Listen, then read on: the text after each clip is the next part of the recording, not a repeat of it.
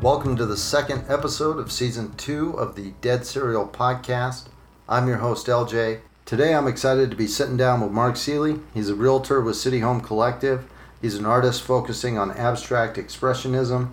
He was born and bred right here in Utah. He was adopted at 1, reintroduced to his blood family at 28, in and out of various facilities throughout high school. He's a Weber State art major, an old friend of mine. And without further ado, all right, Mark, what's up? How are you, man? Hey, brother. Thanks for having me. No, thank you for coming on. I appreciate it. Well, don't thank me yet until it's over. Well, we'll see how it goes, but I'm confident that even though we're drinking Scotch whiskey, it's going to be a lovely evening. Cheers. Salute. Pardon me. So you're currently real estate, art. Yeah, real estate where for we start? You 10 years. 10 years 10 this years. year. So that's been interesting because obviously, 2008 was the worst time to start real estate. So that was my trial by fire, if you will. Everything went to shit right there. But if you, start the downturn, Yeah. then I think you have to learn everything in more depth and all the, it was a buyer's market and all the short sales and the foreclosures and just everything was so haywire and such a huge mess, right? It probably will go haywire again sometime Cyclical, soon. as is life, but Yeah. I think it's going to be on. But maybe you're more for at least for a few more years.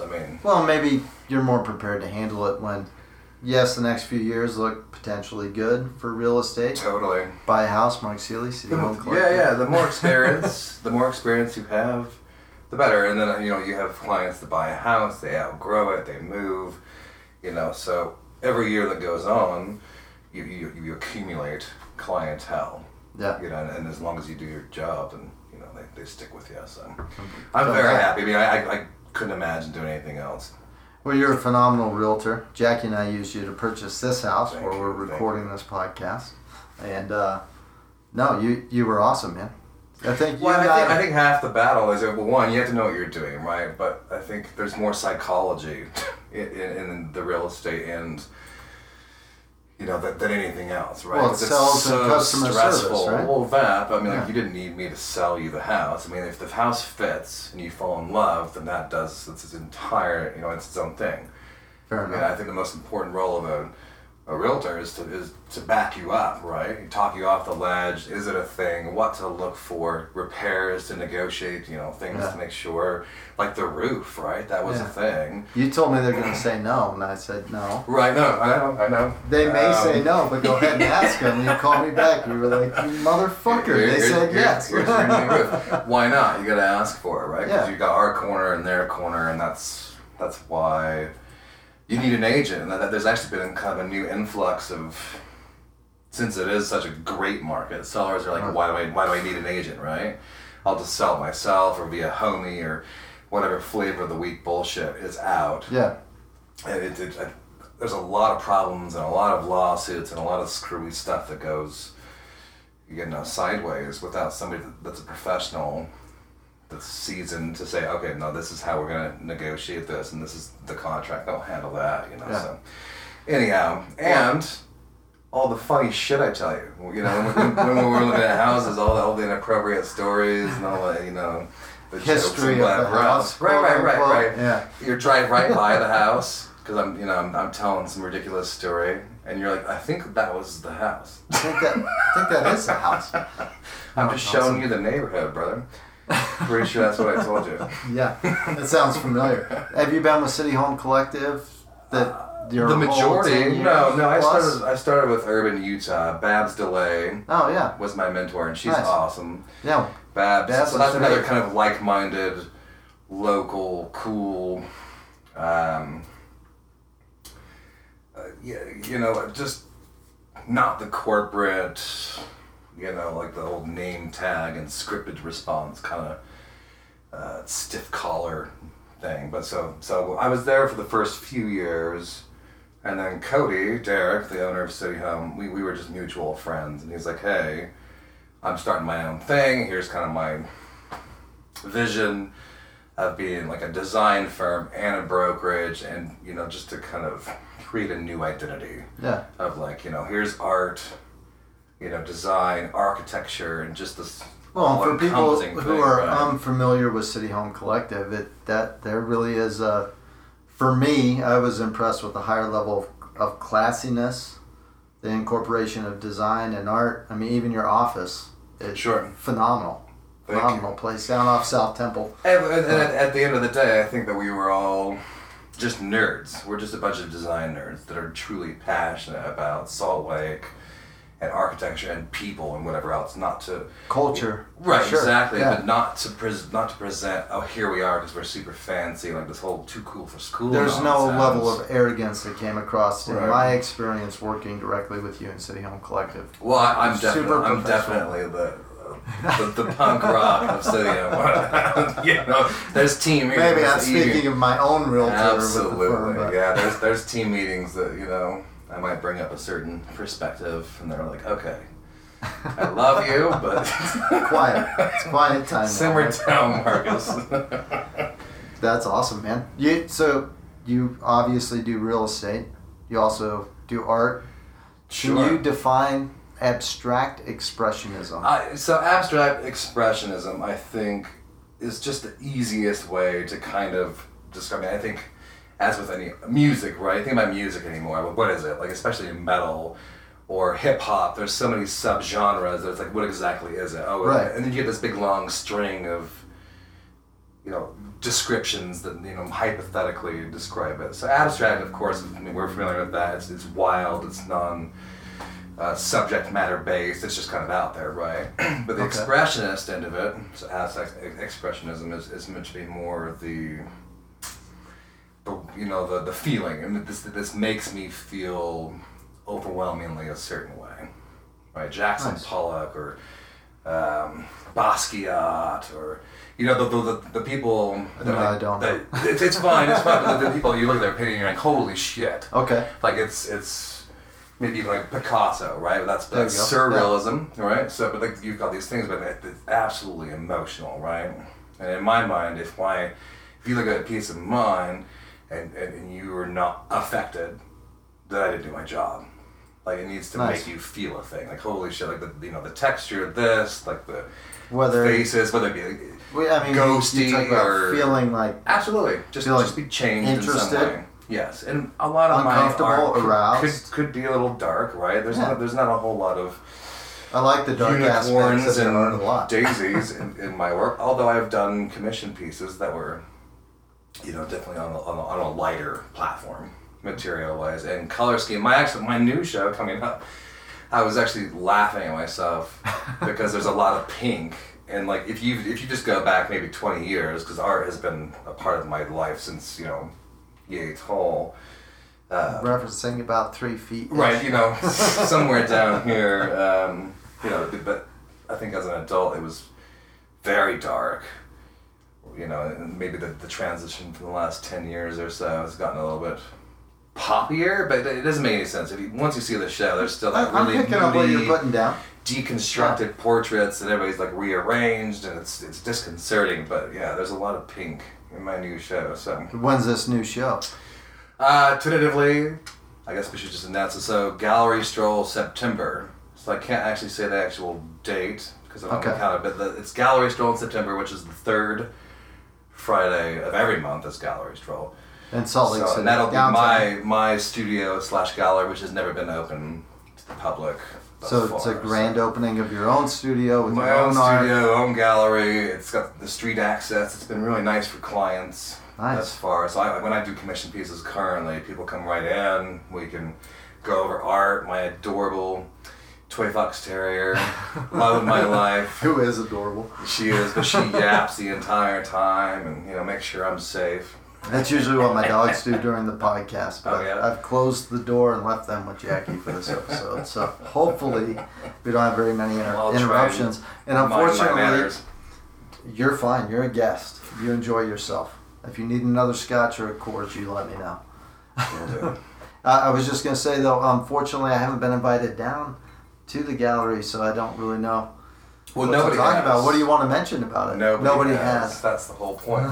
Secret. Secret. No. So it was.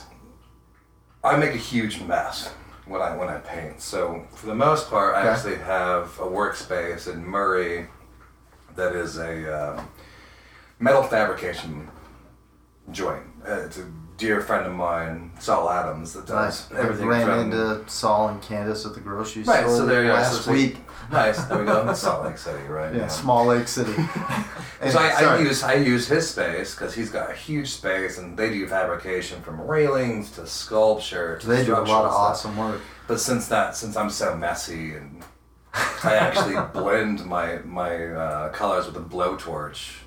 So the whole fire, fumes, nasty situation isn't very good for the home thing. So the new studio / gallery is in conjunction to where I live currently. So it's a live work space. That's why. Nice. So in any event, so the mess happens there, and then I bring it home. There's finished work and framing and maybe some touching up.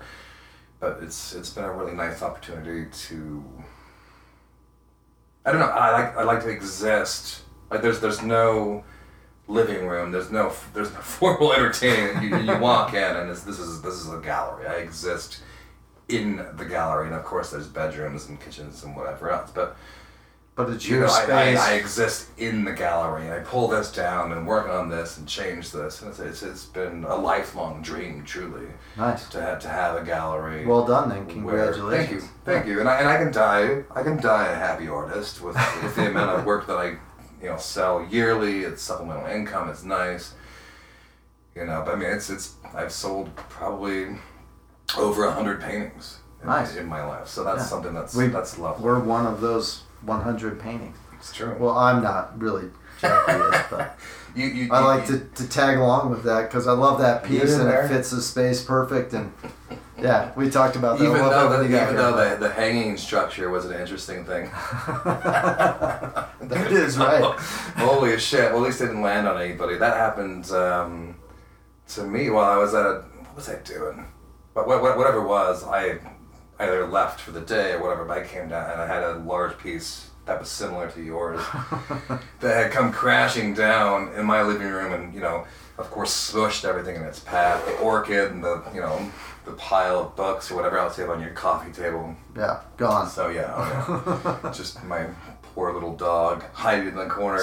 What did you fucking do to me? What the fuck was that? Why did you do that? Where were you? What's your gallery name? Do you have a name? I mean, there's just me right now, man. Just toying around with the name. Just Mark Seeley's studio, Atelier, Mark Seeley, which is the same fucking thing. It's just French or Italian. I'm not entirely sure. We should find. We should probably bleep that out. I mean, no, we're gonna let it roll. Whatever. It's the studio. Freedom of speech. The difference. I think the difference was, the permanence of it. I mean, to name it at this current juncture, it depends on what happens. It's premature. What happens in the future of that presentation if I stay there or expand. Okay. Because at this point, now that I got super excited, my next thought is actually I don't think this is enough space for the gallery for the kind of show that I want. Because the new show will be 10 pieces. And that works. Which is a fair amount of. It works, and they're confident took you a long time. They're not small pieces, but I think I would want to do more, a little bit more varied sizes and things of these sorts. Well, I think from a business aspect, especially as owner and operator of your own gallery, not naming it at this point in your journey gives you an opportunity for the gallery itself to grow and evolve on its own. Right. And if you do move, it's not a name change. People aren't branding your art and your location specifically to this facility. Totally. Yeah. So that makes sense. I dig it. Yeah, I don't know. And then how artistic of you.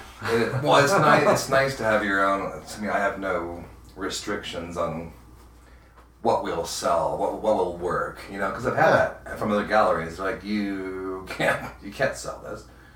And, I think you've proved them wrong. The nude series where I did, but they were, whatever that was, 9 feet tall, like the whole, whatever. But there were nudes. There was me. And it's not safe for work. And chopped up, yeah, totally, right? and so people would walk in, like, well, we would have to put this in this corner, or I don't think it's good for shock value. And that was never what it was meant to be. There was never any kind of Marilyn Manson statement of like, here's what I have to think, Yeah. It was just like, look, human body, androgyny, let's just mix it up and make it completely nonsensical and also kind of represent a little bit of, feeling, again, about the expressionism. What does this make you feel? Right. And there was a vast array of responses where it was like, that's sexy, or this is depressing, or this feels very violent in nature, and there was, Jesus, I don't know, all of the above, indeed. Which is the entire point yeah. of doing a series of that sort. So, I think it was a success, and they did take quite a long time to sell, but not because of tits and ass, because they're just big and it's hard to place. It is wall hard. Space. And when you becomes a thing. When you do collect art or prints or plants or books, firearms, whatever, once you start to have a large accumulation of things you love, right? Where the fuck do you put just run out of room. Yeah. Time for an addition. Time for an addition. That's fair enough and well said. So you're going to have a opening per se for the gallery in September, part of the Salt Lake City downtown art stroll, correct? Well, I'm not entirely sure it'll be part of the gallery stroll, because I think you have to sign up for that, but I mean it'll be the same night. Nice. So you'll just have to make it a specific destination. Oh yeah. So let me know the details. I'd be happy to blast it. Nice. Well, and then for City Home Collective, also in September on the 21st, just having a client relations barbecue. Absolutely. Well, no, it's entirely open to the public. Oh, it is open to the public. Then I'm super glad we mentioned it. The brewing queue. So this is thank you. Our entire back area. We have local vendors. We have drinks. We've got musicians. We've got DJs. It's an absolute blast. We take over the entire parking lot. We have thousands of people. Literally, it's tons of fun. The client end of it, to make sure our clients feel special as they are and love them. Of course I'm special. There's after parties. So there's gold wristbands that you get, and you come see me and we get all the the special treatments. Nice. So that's something that are very, very specific to customers. To customers. But it is about community and outreach, totally. And it is open to the public, and anybody can come down. Mm-hmm. That's awesome. Yeah, initially, eat, drink, and be merry. And then at that point, at whatever point in the evening, then it's family only, and everybody else has to go home. Nice. And we're family. That's what I mean. Customers. Yes. Sitting on family. Yeah. No, I like that a lot. So September, I'm always on my best behavior at these brewing queues. Let me tell you. Always on your best behavior. Period. I've never known you to do anything I'm but always, a proper gentleman. I'm always a mess at these things. Mildly entertaining mess, but I'll be a mess. I have definitely been a you're mess. You're starting at like whatever, 6, and 1 in the morning rolls around. I'll be in rare form, I'm sure. So September's a busy month. You got those 2 events going on, both huge aspects of your life: art and real estate. Yeah, absolutely. And I don't know, is there anything in particular you want to mention or touch base on regarding art or real estate while we're talking about it? Real estate wise, I mean, I think a lot of people have the thought that summer is the busy season. This is when you buy a house. This is when you list a house. I had that impression. And I love fall and moving into the winter as well. So it's not necessarily, this is the busy time, it's true. But I always get really excited every autumn. One, because it's my favorite time of year. I love it. Cools fall, off, Halloween. and the leaves, and Halloween. The pagan in me comes to life. Absolutely.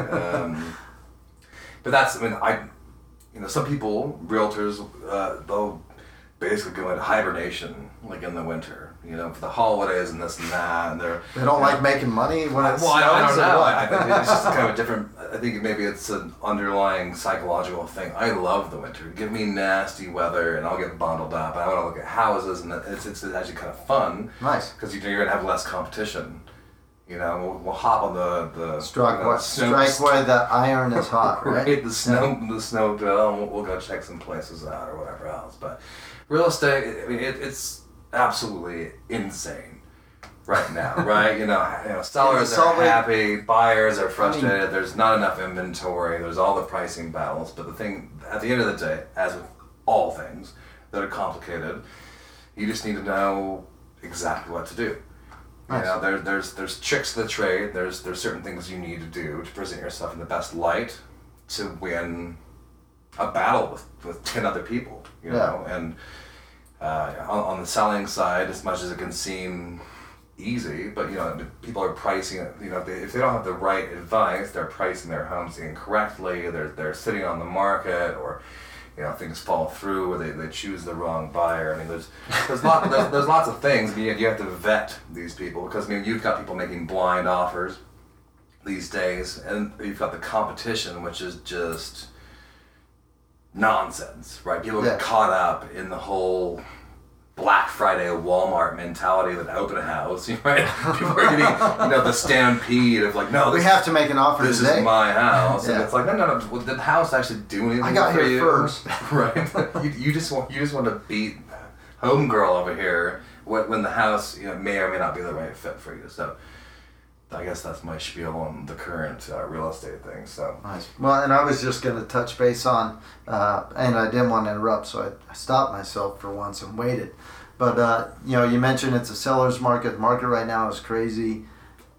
It used to be that if you wanted to buy in Liberty Park, Sugar House area, it's going to be a little tricky. You're going to probably spend more money on a house than what it's worth, but the location is going to be your jam. That's where you want to be. You're downtown. Right. But that's branched out so much at this point. The borders, to the entire valley. The borders are consistently changing. So yeah.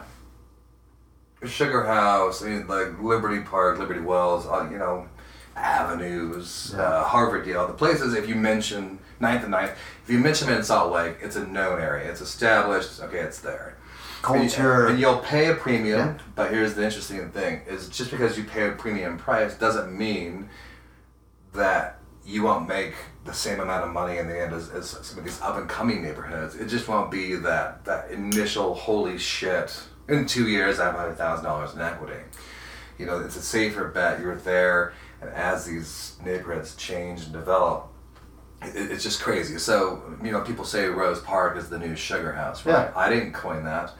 But I entirely stand behind it. I have had recent I have to agree. Sales. I have family and friends that are just buying properties in that area. And that's great for that area. Right. And so, you know, a standard kind of that, you know, that mid-century, like the 40s, 50s, kind of like 3-bedroom, 2-bathroom, you know, with the tree-lined streets and whatnot, that's $300,000 in Rose Park, right? If you would have said that 5 years ago, people would have, you know, assumed you were just off your rocker, right?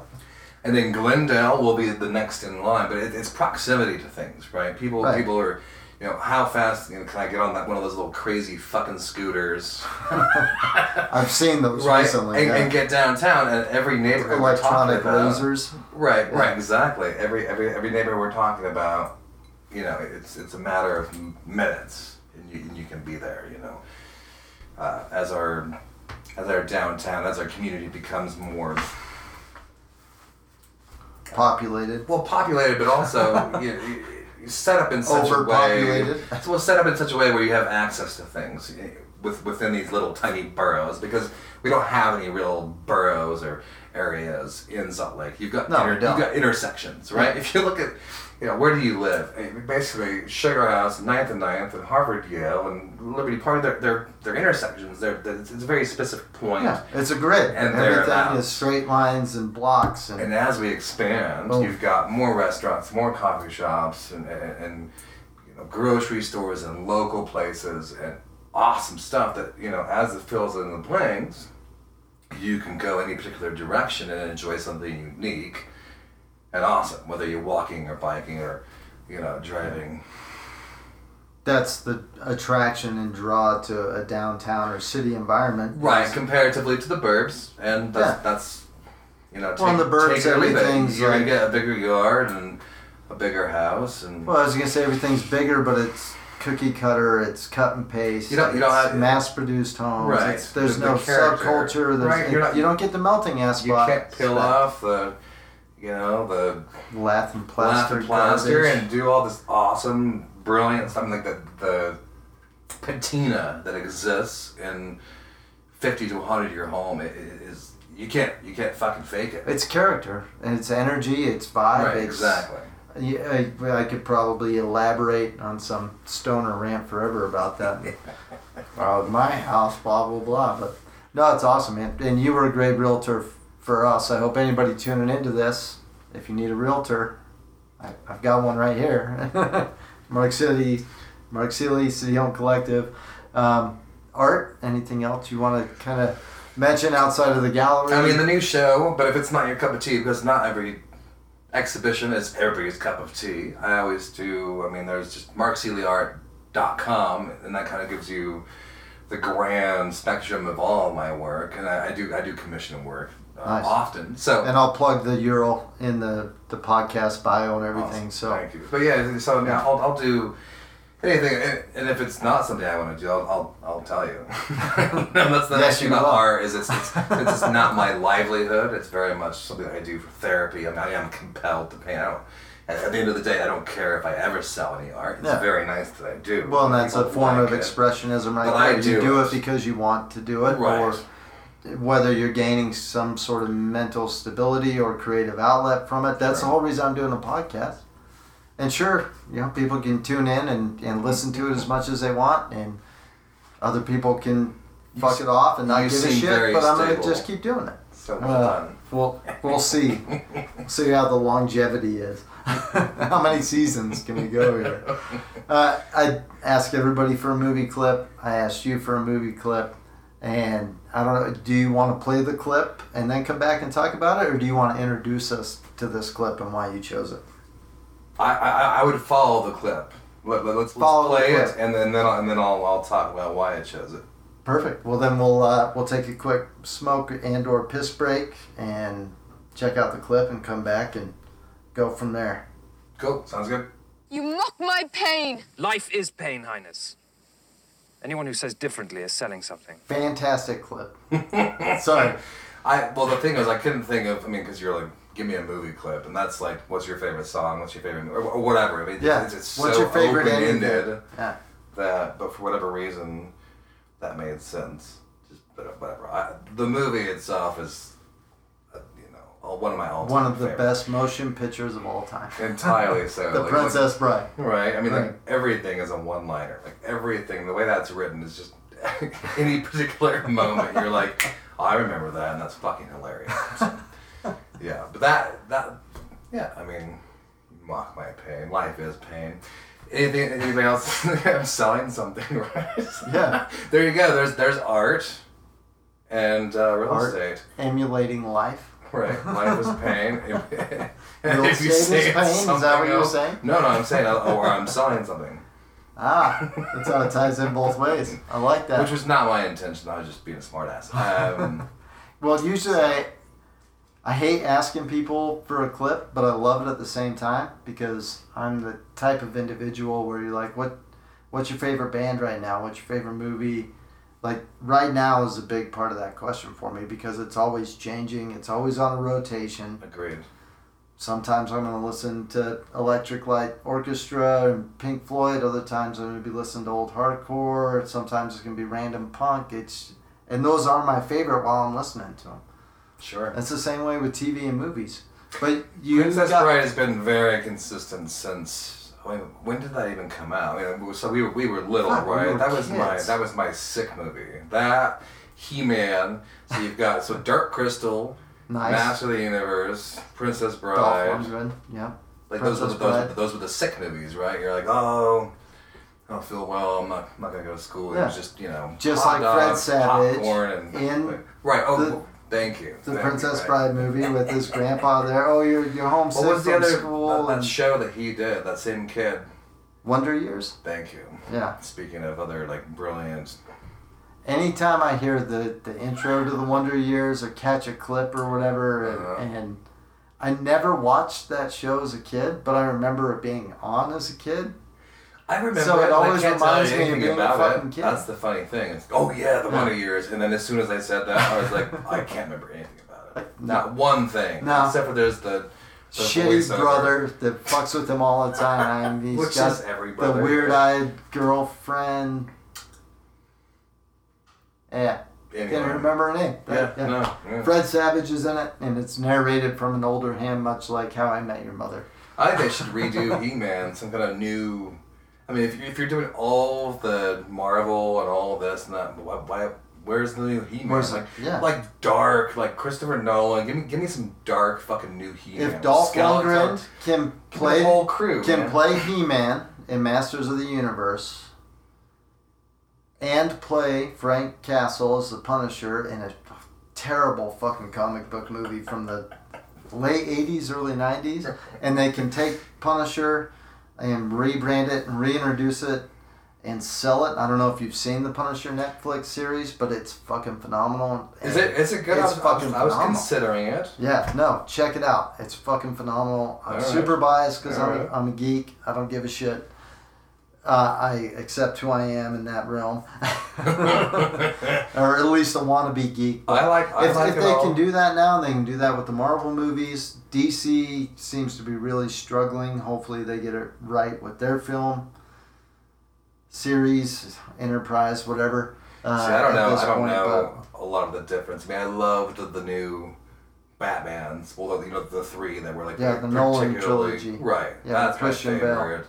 Love it. Bale is definitely my Batman. Christopher Nolan's Dark Knight trilogy is on Blu-ray on the shelf right there. If you want me to put it in, we can do it right now. Oh, nice. I'll go home and watch it anyway. I love that for sure. I mean, you have a good point, especially in a day and age where remakes are huge.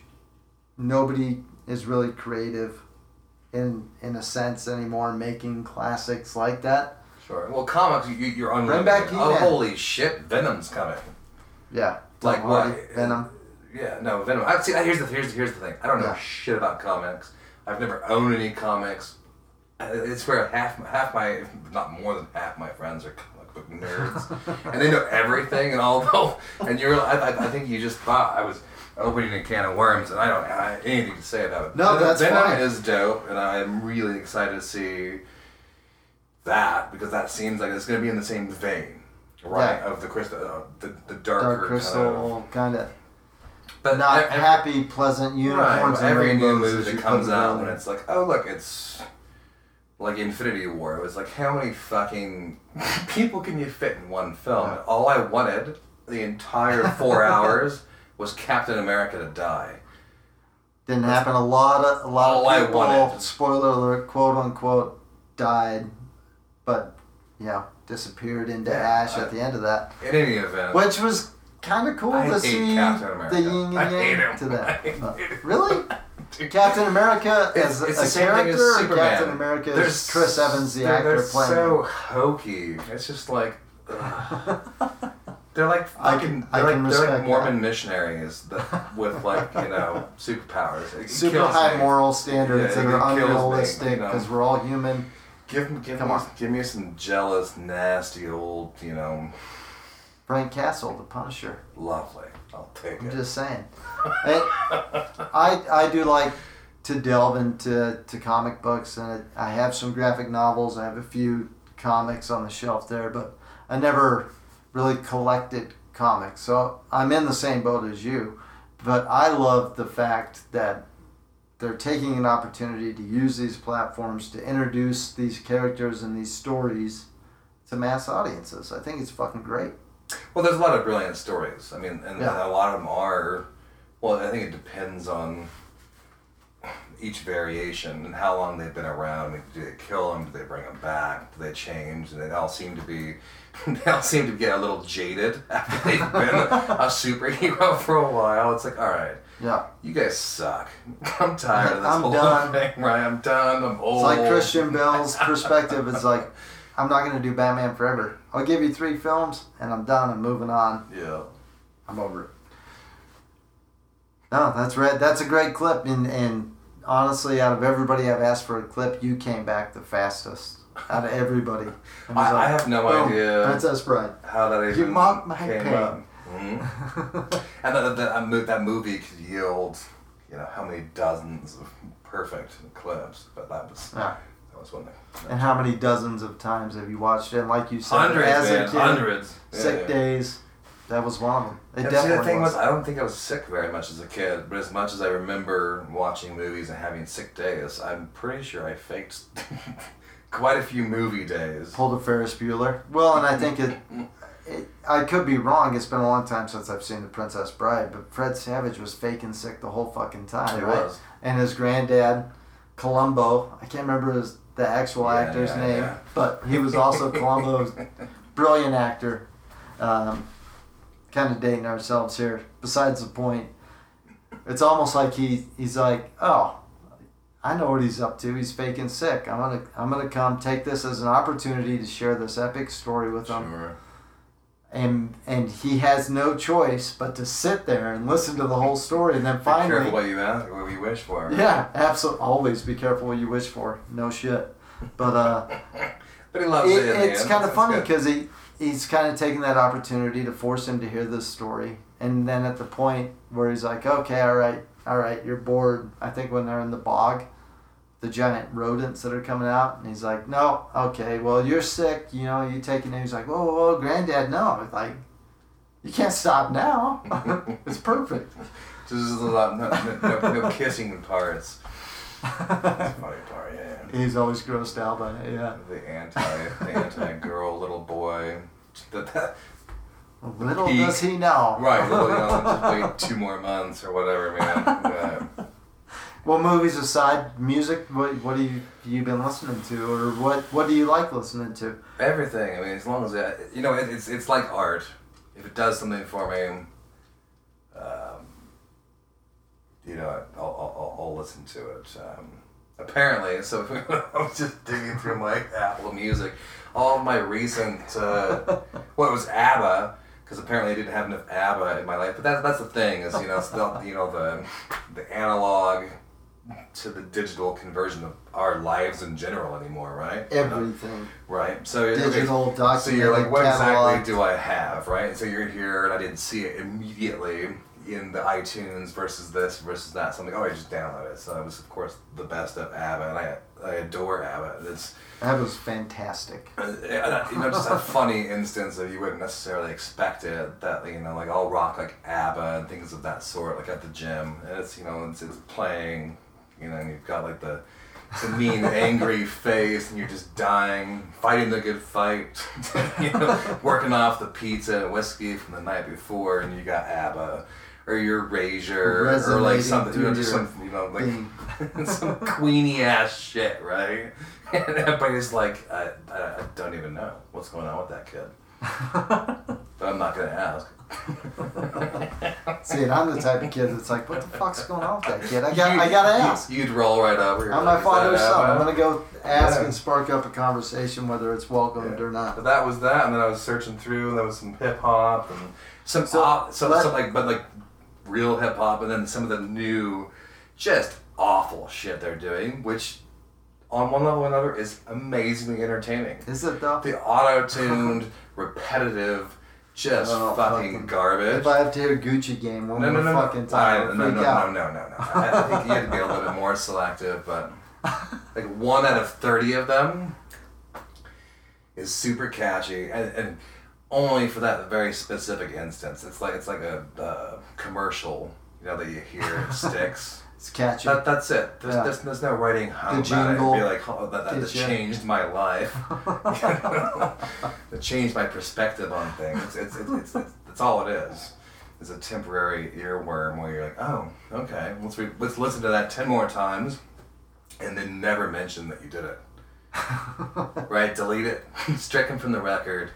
Never fucking happened.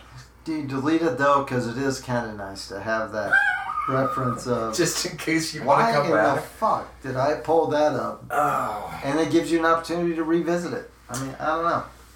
Well, George Harrison, when you I've got my mind set your on bad you, is one of those terrible songs that I always go back to, and I always select the extended version of that song where it's just chorus over and over and over again.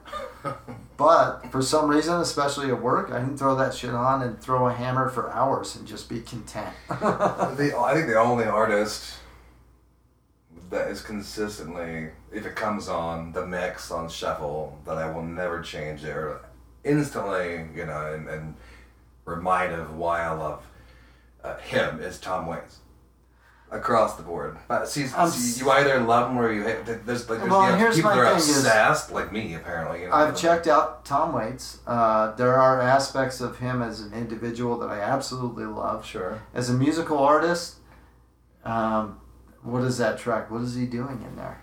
It's probably one of the best songs I've ever listened to because it sparks the imagination, forces you to listen to what he's saying and picture it as he's going through those motions. What is he building in there?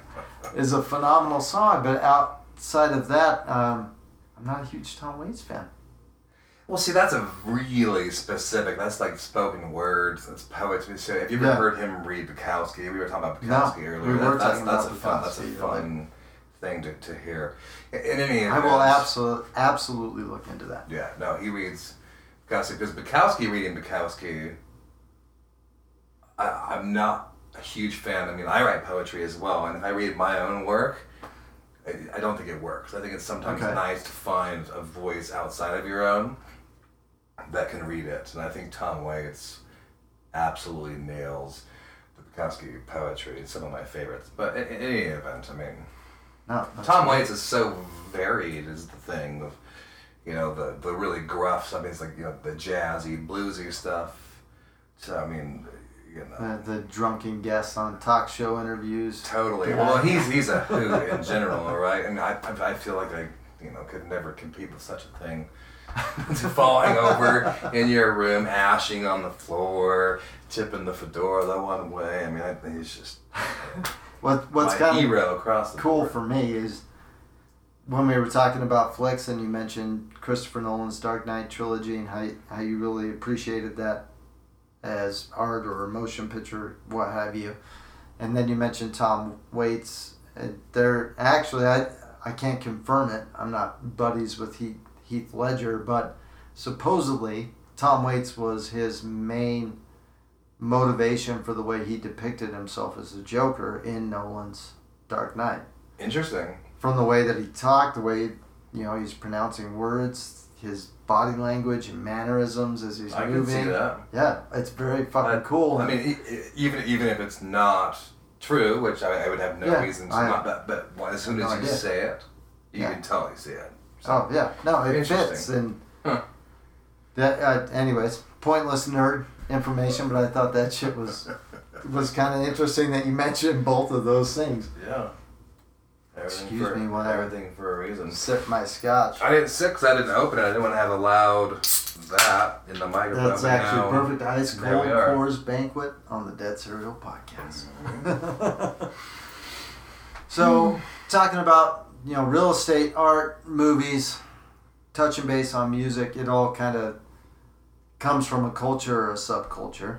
Sure. I think both of us growing up, I knew you know, what was that, 2001 at Fujifilm, I randomly worked there, you worked there, fucking terrible job, we were both just trying to pay fucking rent, but I always got along with you. How old were we? So we were young, I was what, early I was 20 years old. So yeah, early, on right? the dot. Yeah, I'm sure I had, you know, 2 or 3 tattoos, probably a shaved head at the time, it was the whole... Yeah, he had your chin tattoo. Angry, post-punk, vegan, straight edge, maybe this, maybe that kind of scenarios at the beginning. I think it was a time in my life from like 13 to 21 of just really kind of finding out not only who I was, but who my friends were. Sure.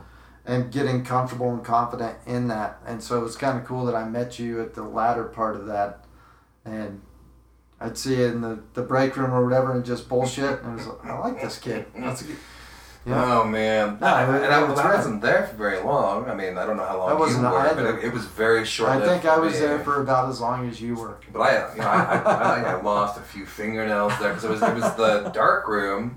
So you get back there, and of course, it's not just like us being artsy. Like, no, I'm a the process blacked out this room. But blacked out. But you're not doing like one piece at a time. No, huge reels Yeah. and these conveyor belts, and they'd hook on there, and you just feel your way through. Horrible fucking chemicals smell. I fucking hated that place. Did we wear gloves? I think it was pretty like.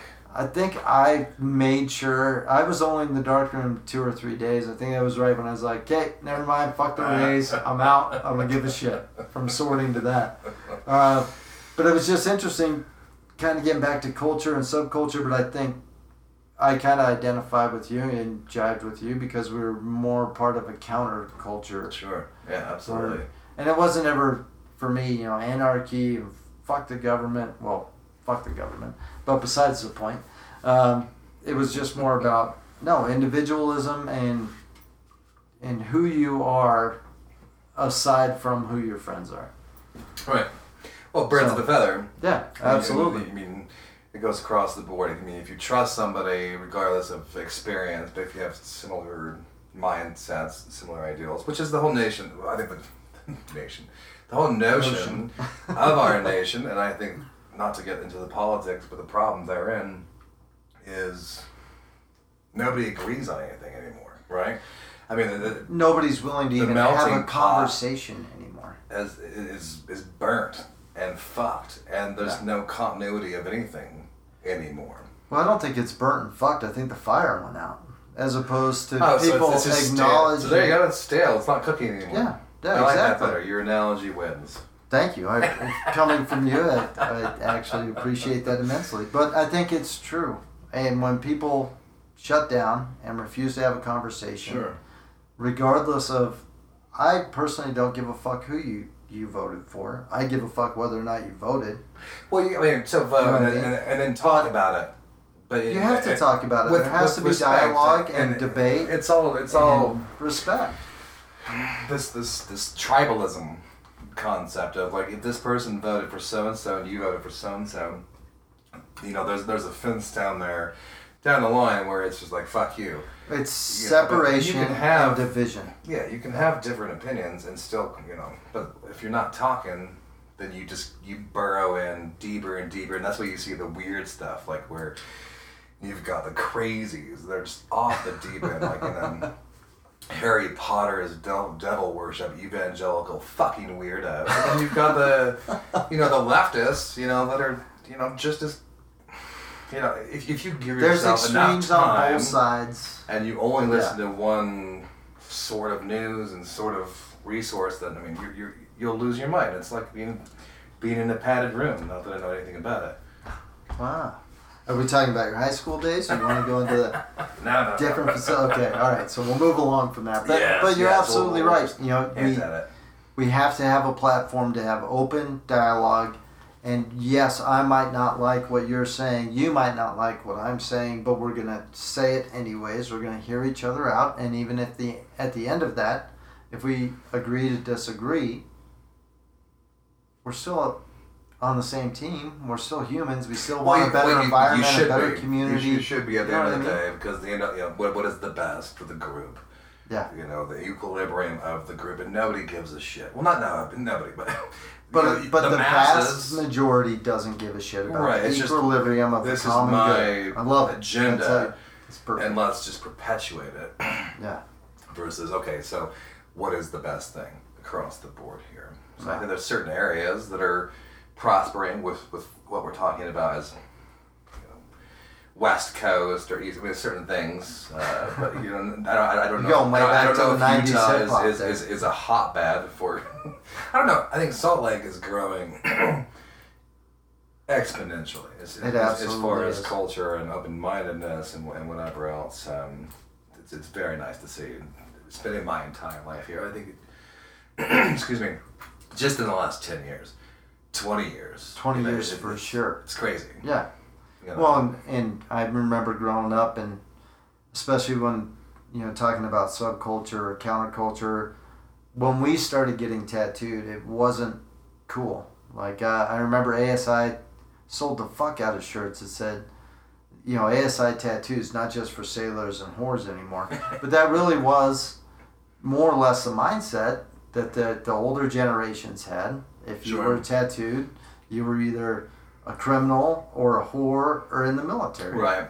Well, it's there's multi-dimensional, because now it's more and more commonplace. Which on one insane. level, I'm like, oh, look, I love that I can be a realtor in a red state, and have tattoos on my face and be successful. And I don't. And there's a lot of heavily tattooed people here.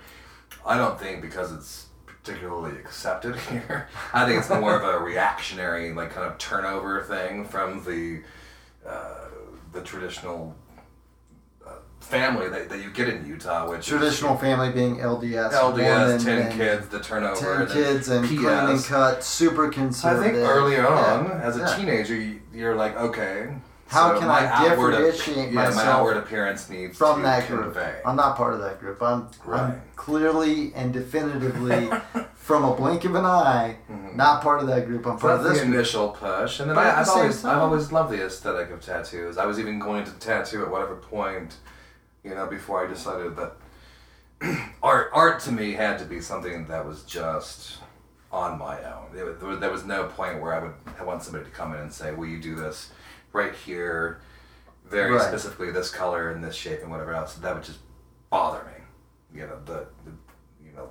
You want to do your art, you want to express yourself. Exactly. Your own creative I didn't have the patience for it, but it's been a lifelong thing. And the hilarious thing, as much as I am quote unquote heavily tattooed, from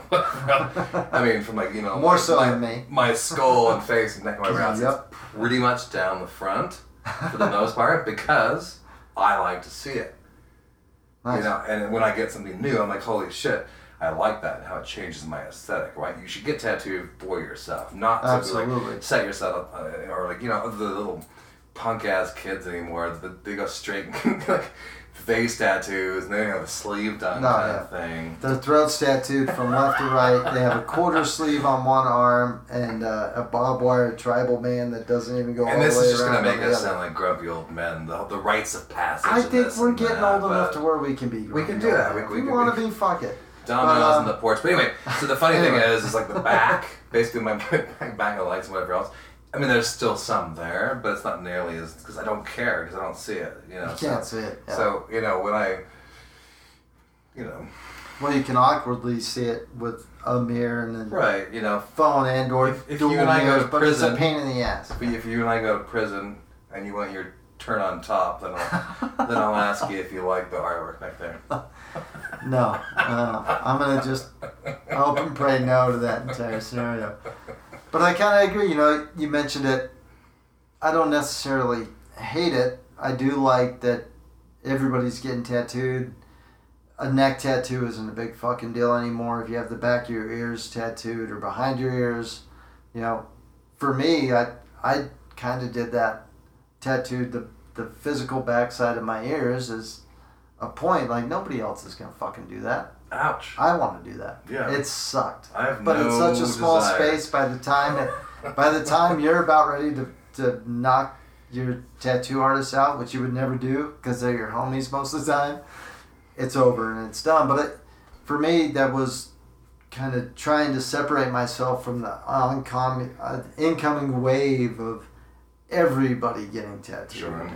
That's this hilarious. Yeah. So there are pros and cons to it. I love it because I can be a contractor. I can meet with customers in Park City who definitely don't have any tattoos and come across as overly conservative and they don't even blink an eye.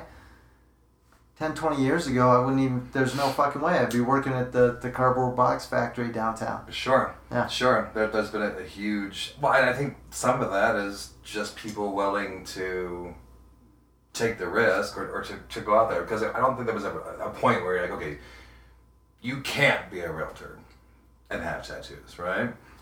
It didn't even occur to me. Circumstantially, the way it worked out was like, okay, you already have tattoos all over, and in the places you're hypothetically not supposed to, right? Hands, neck, face. Yeah.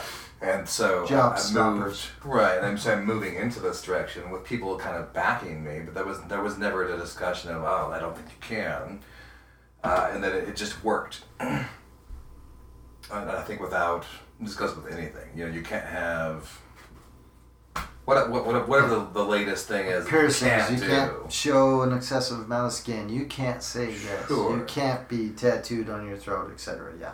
Right, or you can't come into this area, religious perspectives or sexist perspectives, or race. I mean, anybody with a preconceived notion of says, okay, this group of people can't do it. As soon as 1, 2, 3, and then moving forward, it just breaks down the barriers. It's going back to the common good of the entire.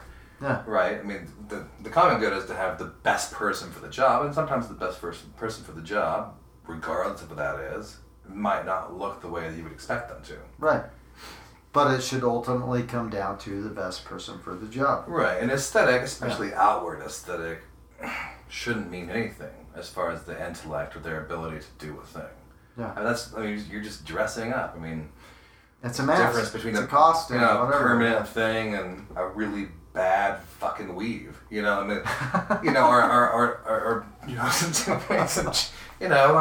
hat or some whatever you've got going on, whether it was a good idea or a bad idea, because that goes both ways. Tattoos. Yeah. Regardless of that idea, that doesn't make you who you are. No, absolutely. Speaking of tattoos, you got any current pieces you're working on? Anything you want to get done? Any artists that you want to shout out while we're on the subject? Steve Tippett is Steve Tippett's my Anchor artist. Inc. and Ironclad Inc. Owner and operator of both those shops in Salt Lake City. So Steve, client of mine, dear friend. He's working his way. I've got some portraits. Well, on he my not back. only I have Tom Waits tattooed on my back. Speaking of Tom Waits, and Charles Bukowski. So Nice. we'll see who else ends up there. You're on a great start going down there. I was just going to say with Steve, he not only owns and operates multiple tattoo shops in Salt Lake City, but he also, I don't tattoo, so I have no fucking idea, but from what I understand, makes killer tattoo machines. He does. Yeah. He does. He goes to convention, at least. I've actually never been to a tattoo convention. I've been to the Salt Lake City Tattoo so I don't know Convention. If it's more than one a year. Religiously the first 3 or 4 years, and then very occasionally since then. Right. But yeah, he builds a lot of machines for people that are very particular, and people swear by his work. So Yeah. he's For one of those very guys, high-rated, very talented right. individuals. He's one of those guys that just sets his mind to something and does it. Which is frustrating on one level. It's like, whatever. He's like, oh, Yeah. I'm going to build this. And I was like, whoa. But Have you built that I've always before? liked Steve. And I he remember just does it. bartending in the Republican. He'd have the Anchor Inc. Mm-hmm. Christmas parties or winter parties if you're atheist and super sensitive, whatever. But yeah, he'd have those down there, and I got a chance to know him being his bartender. That's how I met Saul. Always a good dude, though. He seems like a great businessman, and I always had that same impression where if he sets his mind to it or says he's going to do it, he just does it and Yeah, absolutely. kicks ass at it. So, again, what's up, Steve?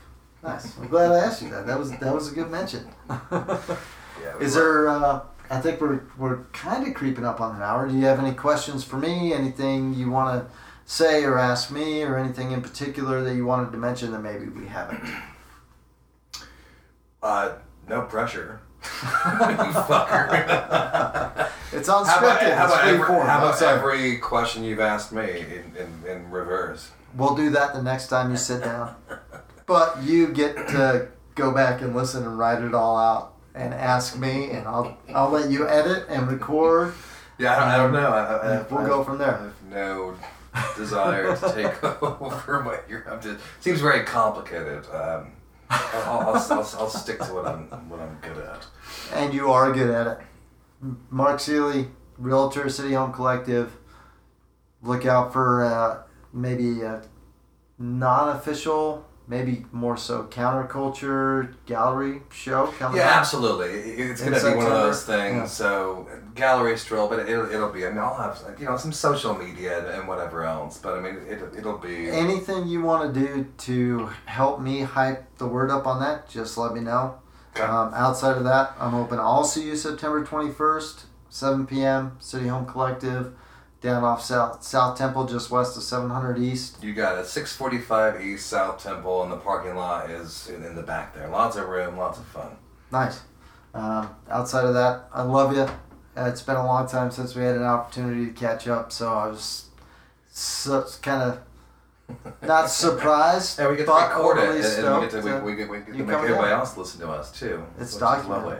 We'll see if they tune in. And or not, I but didn't there it ever is. say cunt this entire interview. Cunt. Now, this is a very Which is a important thing. question. This is my final question for you, Mark Seeley. Do you spell cunt with the letter C or the letter K? That's an absurd question. Who spells it with a K? Who? I do. Why? Many people I know. There was an old friend of mine way back in the day who broke it off like this, okay? All right, this better be good. And she explained to us, this is back in the hardcore days, that if it doesn't make sense, this is terrible. My mom's probably going to listen to this and be like, what in the hell is my boy talking about? But if you're trying to compliment somebody, that's a lovely cunt. It's Oh. a soft C. But if you're trying to be offensive or vulgar, i.e. he's a fucking cunt, it's with a bold K. See, I'm So both are correct, technically. well. Depending on Depending what on you're who's implying. talking, but I think depending on the actual dictionary, I see your point. I like it, but I think it's such a versatile word that I don't think it has to be differentiated. it doesn't matter. Yeah. I mean, I refer A to cunt is my, a cunt, I refer to basically. myself or dear friends. I mean, I actually rarely say somebody's a cunt in a very derogative way. Like, oh, that. It's almost a term of endearment to me. Actually, I think that's not entirely true. That matches. Maybe it's with the K. Everybody else, Salt Lake That's matches. But I'm never going to say. definitely hasn't been if I'm going to write endearing it down, coming from you. it's with a C, and that is the end of that story. Never with a K. All right, fair I'm enough. stubborn. I refuse. This is a perfect With an example R. of having an open dialogue And and see your point. agreeing to disagree. No, I love you, dude. We get a handshake. Thank you for coming on. Thank you. And hopefully have you on sometime again in the future. Best of luck with the gallery. Oh, You you'll be know, there. we will be calling you when we're ready to buy another house or maybe a podcast, something, studio There you place. go. No, I'm just kidding. We'll just build it in the backyard. But I love you, Mark. Thank you for coming on. Thank you. And that's a wrap on this episode of the podcast. I'd like to thank Mark for coming down and rapping with me for a bit. I'd like to thank you guys for tuning in. Join me next month. I'll be sitting down once again with John and Alex from Fenrir Recovery, fugitive recovery agents out of Atlanta, and I can't wait to catch up with them. We'll see you guys next time.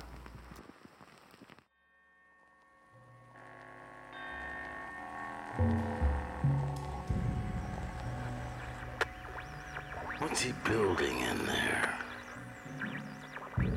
What the hell is he building in there? He has subscriptions to those magazines. He never waves when he goes by. He's hiding something from the rest of us. He's all to himself. I think I know why. He took down the tire swing from the pepper tree. He has no children of his own, you see. He has no dog. He has no friends. And his lawn is dying. What about all those packages he sends? What's he building in there? With that hook light on the stairs. What's he building in there? I'll tell you one thing, he's not building a playhouse for the children. What's he building in there? And what's that sound from underneath the door? He's pounding nails into a hardwood floor. And I swear to God I heard someone moaning low. And I keep seeing the blue light of a TV show. He has a router and a table saw. And you won't believe what Mr. Stitches saw. There's poison underneath the sink, of course. But there's also enough formaldehyde to choke a horse. What's he building in there? What the hell is he building in there? I heard he has an ex-wife in some place called Mayor's Income, Tennessee. And he used to have a consulting business in Indonesia. But what's he building in there?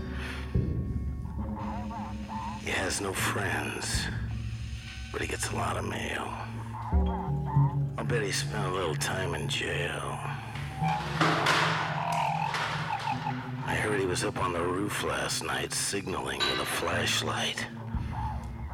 And what's that tune he's always whistling?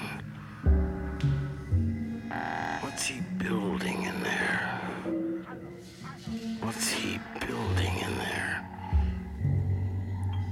We have a right to know.